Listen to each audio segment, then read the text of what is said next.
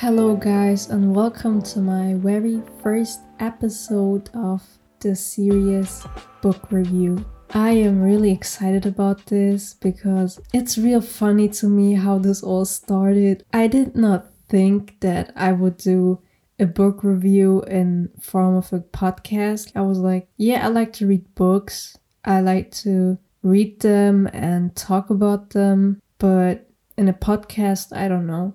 The crazy thing about this is that I actually made a review about one book that I will be introducing today. I made this review in the middle of the night. I didn't even think about doing a podcast back then. Like, I had a thought about that, but I was like, that's not gonna happen. And here we are. I wanted to talk about this book because I just finished that. I was like, I have to get rid of those thoughts that I have in my head, because it made me understand the book better. So here we go, I guess. And the problem is, I'm making this intro after I did that book review, right? Because I don't think it's a good book review. Like, I have to warn people, it's so bad. Like, my voice sounds bad because it was, like I said, in the middle of the night. Like, I don't know what I was on, but I sound so off. I sound like I want to just die, which I really want to, by the way, but I sound bad, so bear with me. It's my first recording about a book ever, so it's not good, but I had some funny thoughts, and I don't want to, remake the whole episode because that would be bad too. Like, my original thoughts, I think, are the best ones. Looking back to it, I think it came out pretty well. The only thing that I will be remaking is the introduction of the book. So, in this episode, I want to talk about the book, The Ballad of the Songbirds and Snakes. And you have to understand, guys, I'm really bad at pronouncing names, especially these ones that are about to be pronounced. So, it's written by Suzanne Collins, who also wrote The Hunger Books. Are you freaking serious? I can't. I recorded this part nearly 5 to 7 times, so yeah, you gotta live with that. Anyways, it's by Suzanne Collins, and she wrote The Hunger Games, and I love The Hunger Games. She decided to make a story about President Snow. And as you all know, President Snow is the damn villain of this whole series, so he needed some, backstory, I guess. And this story is about his teenage years, so it does not take place at the same time as the original Hunger Games that we all know. That means we go back in time, we go to the 10th Hunger Games, I believe, and we get to know President Snow and his teenage years and how he became the person that he is now. When I first saw this book on Amazon, I was like, oh my god, I have to get my hand on this one. It was like an unconscious need to get this book.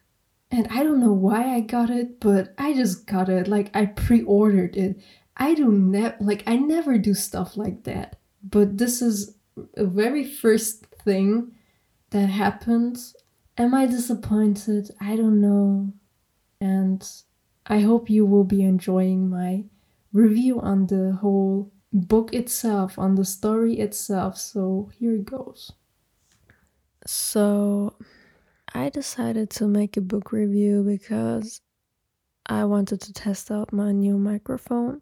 The story starts off with almost like the reaping of the 10th Hunger Games, which is just let me start off differently. So the book begins to describe Cornelius Snow's life a little bit. His life as a student and to be mentor. The students in his school are chosen to be mentors for the games, for the 10th Hunger Games. I hope I pronounced it correctly. I don't think so, but yeah. It starts off with the reaping, when the players, or the tributes, better saying, yeah, the tributes was it, were chosen for the arena. They also get to know which tributes, the mentors get to know which tribute they will get for the Hunger Games, so who they are supposed to mentor. It's quite interesting, the thoughts that he has in the beginning. He seems to be a really, like, a simple person. He had some history back in the war. Yeah, he just wants to build up his reputation, especially the family reputation, which is really a major thing for him. And I think that's where we start to understand why Snow is Snow. Yeah, you could say that, I guess. I mean, okay, I get it. We start off with that. And I think the rest of this talk is just spoilers, I don't know. So he gets to know that this tribute of his is a girl from District 12. Very ironic. Yeah, she's a girl who's singing, who's really getting the attention of everybody. And she knows how to deal with that. She's a very interesting character, I think. I couldn't quite figure out what she wanted for her life till the very last chapter. Like, I mean, I guess she wanted a simple life, and I guess she knew what was going. Of course she knew what was going on, but she was pretty much a character. Like, her name is Lucy Gray, I forgot to mention. I think she knows a lot of stuff about the whole system and how to be like a key figure in it, I would say. I don't even know what I'm saying right now. I thought her character was very interesting. I could not figure out her fully till the end.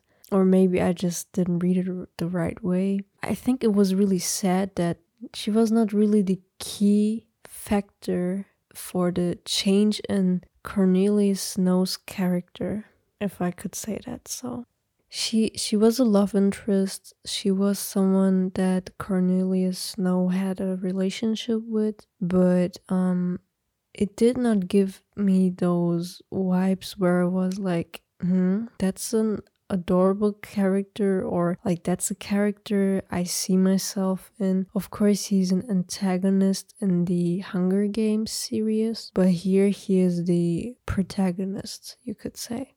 And everything that's against the protagonist is the antagonist. Of course, you cannot always expect from a villain's previous story to feel a lot of sympathy for the villain, or to even like understand to an extent why he behaves the way he behaves. But here in this book, you could clearly see what was driving him, what was his reasoning for his actions, because of course the thoughts of him were being described very well. I could understand why he would do such stupid stuff that he did. But I wish there was a climax, and that's my biggest critique on this book. I think this book had no serious climax, which made me feel like, oh my god, so this was his turning point. No specific part in this book made me feel this way. And I think it's because the climax was being dragged. It was kind of a drag. You were not really reading it for a certain point. You were reading it for the whole length. I can't believe I just made sense. Because clearly I don't know what I'm talking about. It's like 1 a.m. Very soon I have stuff to do tomorrow, but I'm doing this damn review. Yeah, what I think was a really interesting character, which kind of got lost in the point of view of Cornelius Snow. I mean, the story was not being told in his point of view, but his point of view was the main point that we always got to see, that we got to think in. And what I think got lost in that was that character, his friend Sejanus or something. I don't know how to pronounce those names. Oh my god. But it's his like best friend, you can say, even though Snow does not really feel that type of way for him. He does feel some, brotherly love for that character, but it fades away till the end. Yeah, it fades out. You can clearly understand why he does not feel that certain way for him anymore. That point of view that we always got make that other character seem like a total jerk and a total dumbass, which he was not, to be honest. He was a good character who had a lot of potential, and he was also you could say the second side of the coin, or the like second head of the coin. I don't know how to describe that in English, but you know what I mean. He was, yeah, pretty much like, we have a system, we have two sides, the rebellion and the peacekeeping side, the capital, like the peacekeepers and stuff. And we have, and on one side we have Cornelius Snow, who's obviously, yeah, he's not in love with the capital. I don't think he ever was, or he ever would be in his entire life. But he is a loyal capital citizen, if you could say that. And on the other hand, we have his friend, his brotherly figure, because of their families who are also very close. And he is a very rebellious person who is also showing a lot of affection towards the rebellion cause, and who also helps the rebels. I think those sides were written well, but it's like, I would want a little bit more of the rebel side. Like, there was the spice in it that just felt like it wasn't there for some certain reason. I don't know. Then we have the love story, and there's where that district girl from 12 comes in, and which also connects all the points to the Hunger Games series. She is a singer. She's singing a lot of songs, and one of those songs which really like triggered me, not triggered me, but like where like the key point where I was like feeling like I was in love with that story, was The Hanging Tree. Obviously, The Hanging Tree was the song that Katniss was singing in the third book, I guess, and in the last movies. Yeah. This was a song that Lucy Gray, that girl from District 12, was singing in the end of the book. And I think that's the turning point of the whole story, where Cornelius Snow is like completely going to the, like, he's in the middle of everything, and then he's going to the capital side, you could say, or where he turns into the villain, I would say, maybe. I think that was the turning point, but it was not the climax. It was not the climax for me. I don't know, there was no climax at all. There were several climaxes, if you could, climax, I don't know how to say that. But yeah, there were like several points where I felt like, oh my god, the story is going up and down and up and down. But not even the song turned that around and was really significant. It was really dragged out, in my opinion. I don't know if it was like the free will of the author and she was feeling really, I feel like we don't need the climax. Or I didn't see the climax. I'm stupid. That could also be a good reason. But yeah, overall, I was fully aware of the fact that this was a story of a villain becoming a villain, or yeah, you could say that, I guess. I was fully aware of the fact, and I was really interested about it. That's why I like ordered it before it even got out. Like, I made a pre-order. Yeah, I'm not disappointed. I mean, it was okay money to spend in a book. I would recommend reading it. But yeah, you will not be seeing a climax. You will be reading a story of a villain becoming a villain, which is also pretty interesting.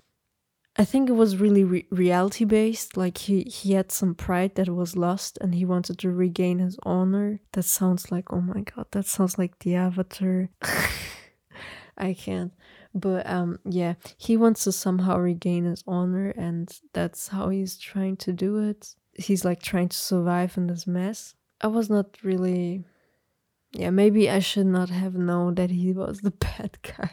Yeah, that was kind of the predictable part, but there was, like I said, there was no part where it was like, oh my god, he's gonna be a good guy. He never gave me that impression, and I think that was what it was missing. We needed a scene where he would have been the ultimate best guy ever that ever existed in order to get that effect of the turning events of a climax. I think that was what was missing there for me personally. But again, I think keeping it realistic makes also very much sense because nobody is fully good, nobody is fully bad, and that is probably something which was not so bad about this book.